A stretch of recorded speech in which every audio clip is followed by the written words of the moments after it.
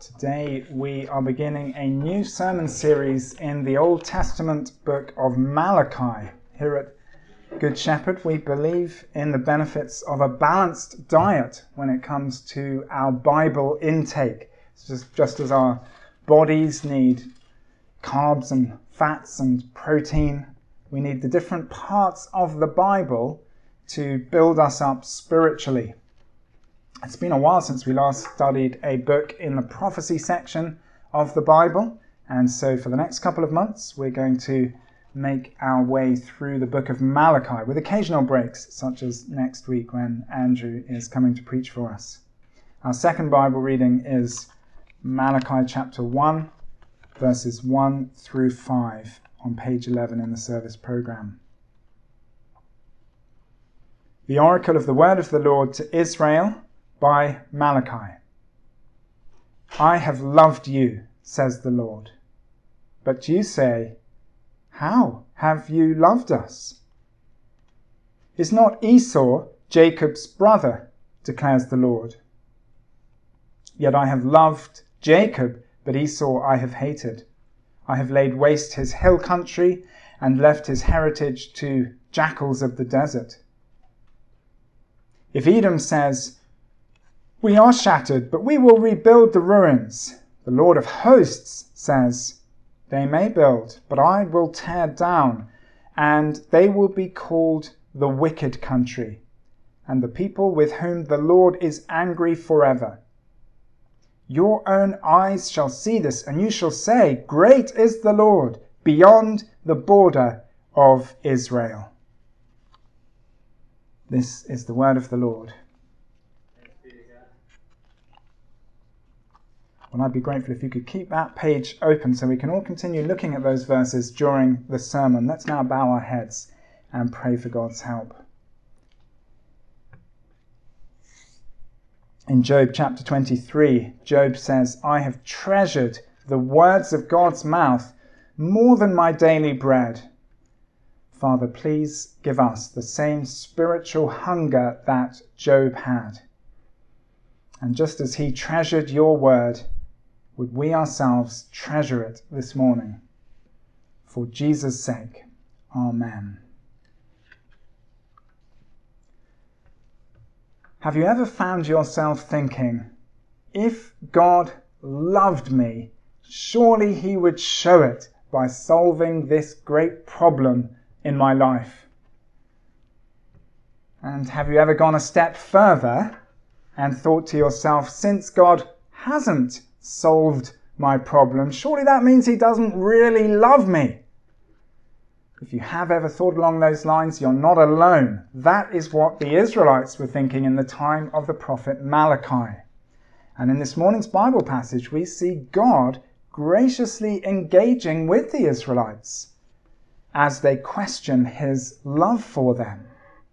God's reply to the Israelites all those centuries ago is still relevant today. It's relevant to you if you're wondering whether God truly loves you, whether he truly wants the very best for you. There are two parts to the rest of this sermon, and the heading for the first part is Israel's heartfelt question. Israel's heartfelt question. In verse 1, we're told that God himself, through the prophet Malachi, is speaking to Israel. And in verse 2, God says, I have loved you. The creator of the universe says to the Israelites, I have loved you. We see the Israelites' response in the next line, how have you loved us? You could call that an ungrateful question. You could call it an unbelieving question, but I think it's probably best to call it a heartfelt question. If we come alongside the Israelites at that point in their history and think ourselves into their shoes, we'll see that it's a genuine question. Life was troublesome for them at that time. It was hard for them to see how God had loved them. We don't know precisely when Malachi prophesied to Israel, but we do know the general time period, and we know what life was like for the Israelites then. Malachi prophesied during what is known as the post-exilic period, the period of time after Israel's exile in Babylon. In 539 BC, Cyrus the Persian conquered the Babylonians, and he allowed the Israelites to leave Babylon and go home.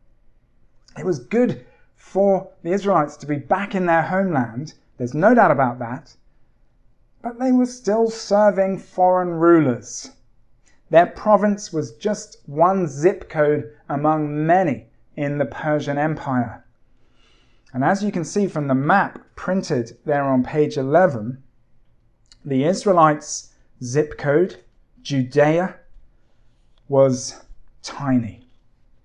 The province of Judea, after the exile, was even smaller than Rhode Island, the smallest of America's 50 states. Rhode Island is comically small. It's so small, map makers can't even fit the letters RI onto the state itself. They have to draw a line out from the state into the Atlantic Ocean and stick RI at the end of the line. But even Rhode Island has more square miles of territory than the province of Judea after the exile. The Israelites' drastically reduced territory wasn't their only problem after they came back from Babylon. When they tried to rebuild the temple in Jerusalem, the neighboring people groups wouldn't let them. The temple rebuilding project had to be put on ice for 20 years, which shows how weak the Israelites were in relation to their neighbors. By Malachi's time, the temple had been rebuilt. We know that because it's mentioned later in chapter 1. But the rebuilt temple was a poky little structure compared with the great temple built by King Solomon, which had been destroyed by the Babylonians. So the Israelites' province was tiny, they were weak, their temple was unimpressive, and on top of all that, we know from Malachi chapter 3 that there have recently been several failed harvests. Pests had eaten the crops, and the vines were no longer producing fruit.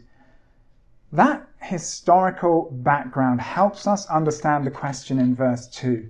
It helps us grasp why the people respond so negatively when God says those marvelous words, "I have loved you."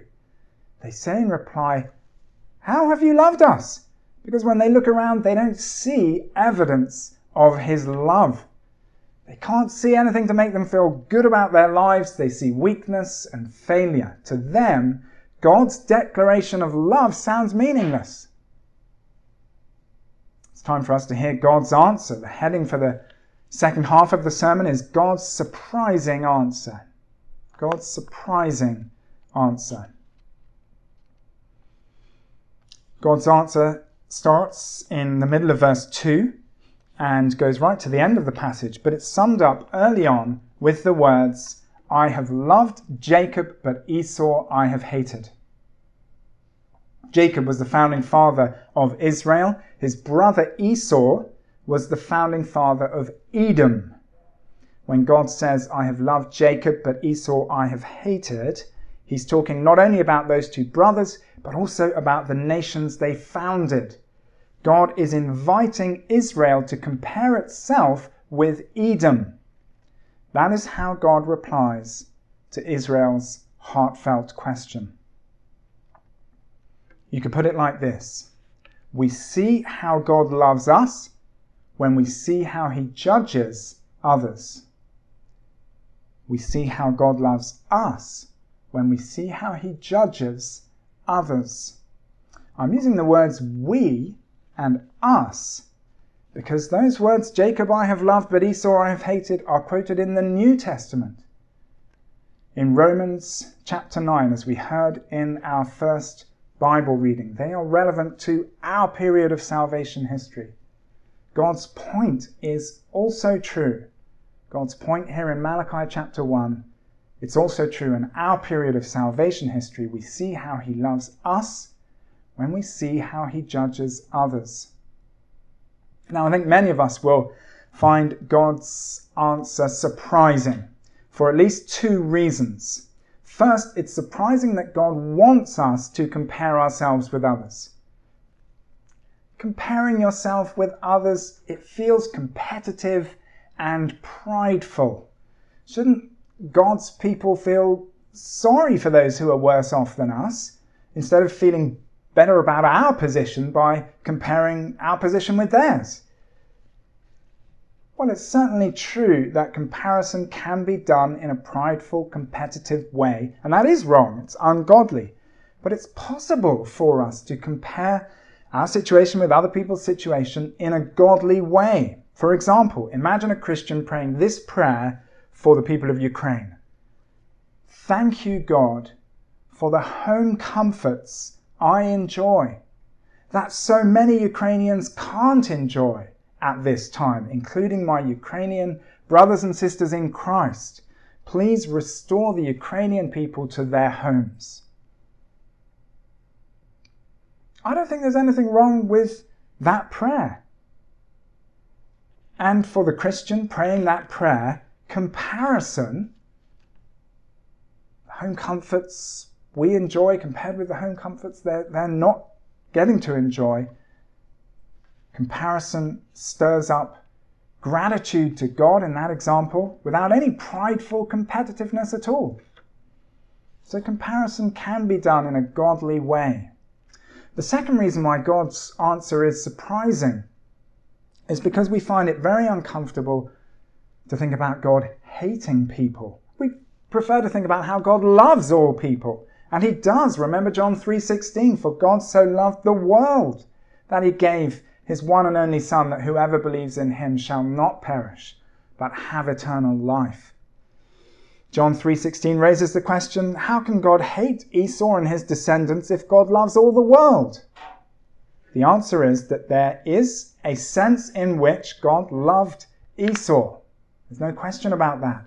But there is another sense in which God hated Esau. Both are true. Esau and the Edomites acted sinfully in God's world, and Psalm 5 verse 5 says that God hates not just the sin, but also the sinner. Psalm 5 verse 5 says, the arrogant cannot stand in your presence. You hate all who do wrong. Psalm 5 verse 5, I'll read it again.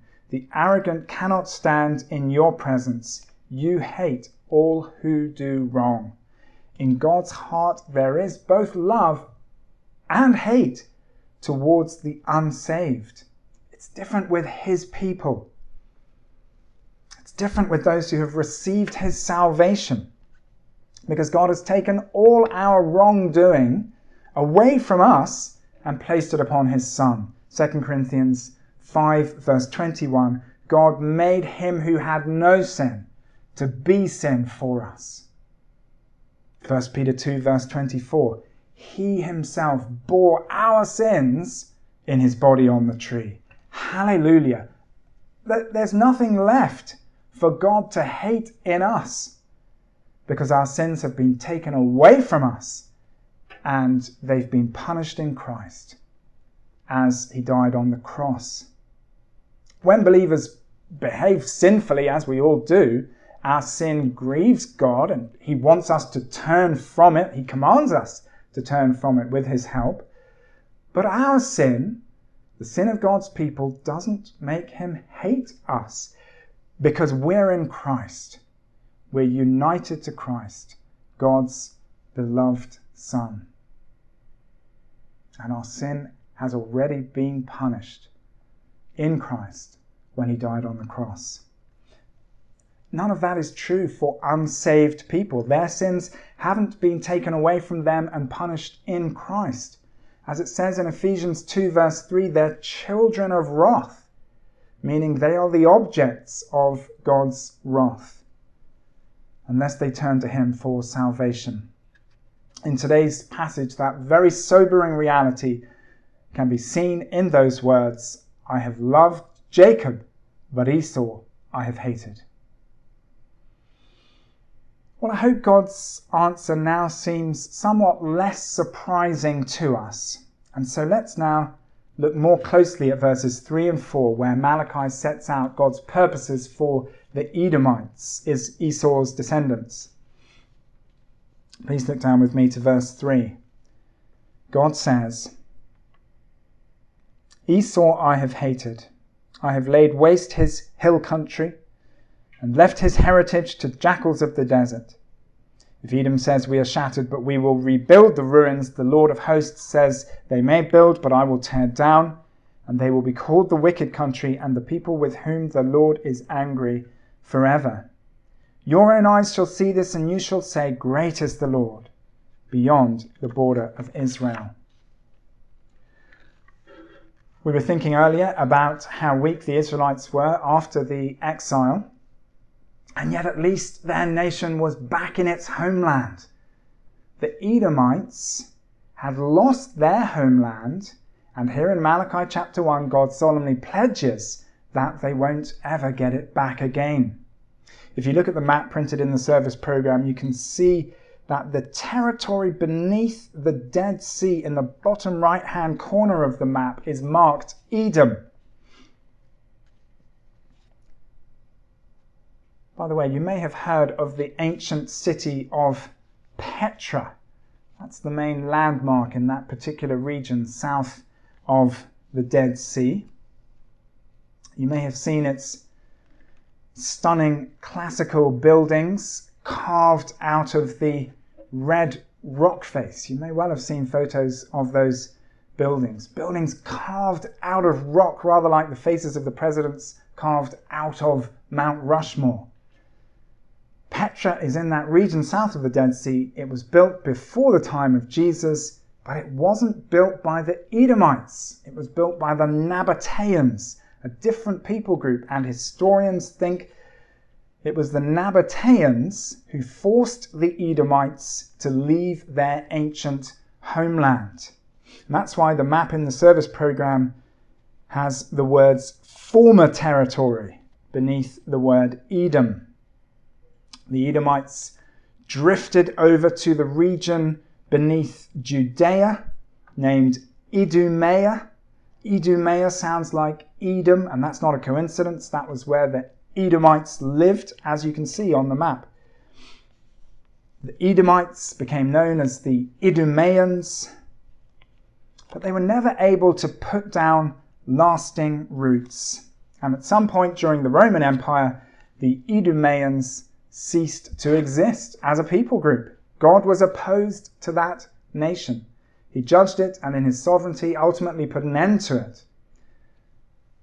But that doesn't mean all the Idumeans were barred from his saving mercy. No, we know from Mark chapter 3 that there were Idumeans among the crowds of people who came to be healed by Jesus and to hear him preach. Mark mentions Idumeans in Mark chapter 3. There were Idumeans among the crowds who heard Jesus proclaim the good news of salvation, the good news that God so loved all the world. He sent his one and only Son, that whoever believes in him may not perish, but have eternal life. Well, we're almost ready to apply this passage to our own lives in New York City, far away from the changing boundary lines of the ancient Middle East. But before we do that, it is essential for us to view the story of Edom through the eyes of the Israelites. We have to keep in mind that from the Israelite perspective, Edom was a menacing enemy. We know from the book of Obadiah that when the Israelites fled from the Babylonians at the time of the exile, the Edomites cut off their escape routes and killed them or handed them over to the Babylonians. So when the Israelites heard these prophecies in verses 3 and 4 about Edom's downfall, they would have felt understandable relief in response to these prophecies about Edom. In that period of salvation history, it was a good thing when the enemies of God's people were struck down. It was also a good thing when the enemies of God's people repented and believed, as we see in Nineveh. in the book of Jonah. But as well as that good thing, there was the good thing of the enemies of God's people being struck down. We have to accept that in Old Testament times, that was a good thing. It's not just here in Malachi, elsewhere in the Old Testament. David's military victories over the surrounding peoples are seen as good outcomes, acts of God's mercy and kindness. We live in a different stage of God's salvation plan, and it's hard for us to relate to that earlier mindset, but we have to take the original meaning of this passage seriously so that we can find the right point of contact with our own period of salvation history, with our own situation. And when we think ourselves into the shoes of the Israelites, we can see, I think, why Malachi says to them in verse 5, "Your own eyes shall see this, and you shall say, 'Great is the Lord beyond the border of Israel.' For the Israelites, Edom's downfall revealed God's greatness." God demonstrated his greatness through judgment. And that's the point of contact with our period of salvation history. God demonstrates his greatness in judgment. That is still true today. It's a whole Bible truth. A day is coming when God will put a stop to all human evil through his judgment. The mass shootings, the murderous invading armies, cruel abuse of power all around the world. On that future day, God's greatness will be revealed through judgment. But that's not all. We mustn't forget that everything from the middle of verse 2 onwards is God's answer to Israel's question, "How have you loved us?" We've seen that God answers the question by saying, essentially, "This is how I've loved you. I've spared you Edom's punishment." And so when a corner of your heart says to God, "How have you loved me?" God's answer to you is very similar. He's loved you by sparing you the punishment that other people will receive. This is love, we're told in 1 John 4, verse 10. This is love, not that we loved God, but that he loved us and sent his Son as an atoning sacrifice for our sins. How has God loved us? By sending his Son to stand in for us as our substitute, bearing our sins, judged for our sins, punished for our sins. Jesus was condemned in our place so that we wouldn't be condemned. Jesus was condemned in our place so that we won't receive the punishment that other people will receive. That is how God has loved us. And if you're listening today as someone who's not yet following Jesus, please come into God's love today.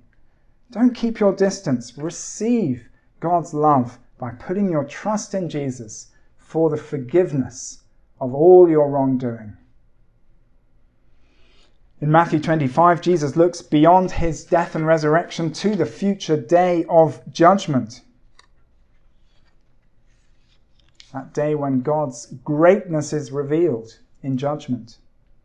Jesus says in Matthew 25, "When the Son of Man comes in his glory, all the nations will be gathered before him, and he will separate the people one from another as a shepherd separates the sheep from the goats. He will put the sheep on his right and the goats on his left."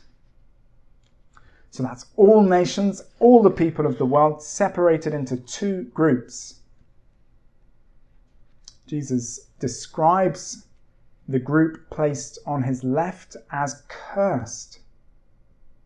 And he says, this is still in Matthew chapter 25, they will go away to eternal punishment.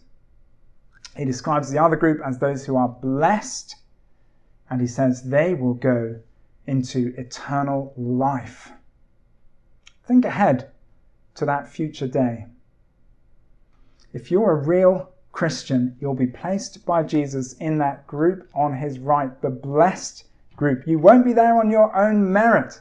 You'll be there because God, in his mercy, gave you saving faith in Jesus. And as you enter into eternal life while the other group enters into eternal punishment, will you say to God at that moment, "How have you loved us?" No! Your whole being will overflow with thankfulness for God's love as you see yourself spared eternal punishment and entering into eternal life through Jesus and with Jesus. On that day, there won't be a single person in the group set apart for eternal life saying to God, "How have you loved us?"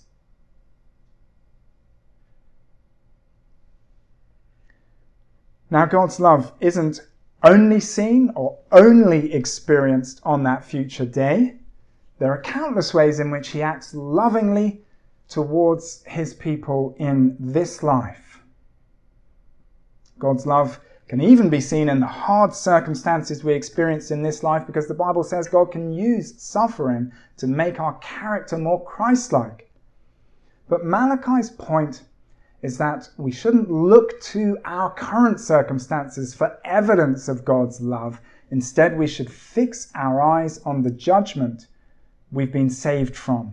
A preacher named Julian Bidgood puts the point like this: "We may feel as though we're missing out at the moment, but it will be crystal clear on the day of judgment how much it means to have received God's love." I'll read that quote again. "We may feel as though we're missing out at the moment, but it will be crystal clear on the day of judgment how much it means to have received God's love." This biblical way of thinking about God's love helps Christians to be patient in hard circumstances, not losing hope or surrendering to despair. This biblical way of thinking about God's love helps us to trust that God knows what he's doing. When our circumstances seem to go from bad to worse, we can trust that he's lovingly supervising everything in our lives because of the love he's already shown to us in Jesus. In Romans 8 verse 32, the Apostle Paul says that God will graciously give us all things, all we need in this life to keep following Jesus. And in the world to come, more good things than we could possibly imagine, including the best thing of all, his own friendship forever. But listen to the start of that verse, Romans 8 verse 32, that God will graciously give us all things verse. Listen to the start of it. Listen to Paul's logic. He who did not spare his own son, but gave him up for us all, he's talking about the cross. How will he not also with him graciously give us all things? Paul is confident in God's love because of the love God showed when he sent his own son to die for us. That is how we know God loves us. Let's pray. Father in heaven, we thank you for your love, the love you have shown us. Thank you that through your sending of your Son Jesus, through his willingness to offer himself as a sacrifice in our place, we have been spared your judgment, the judgment others will receive according to the Bible. We are so grateful to you for your love. Amen.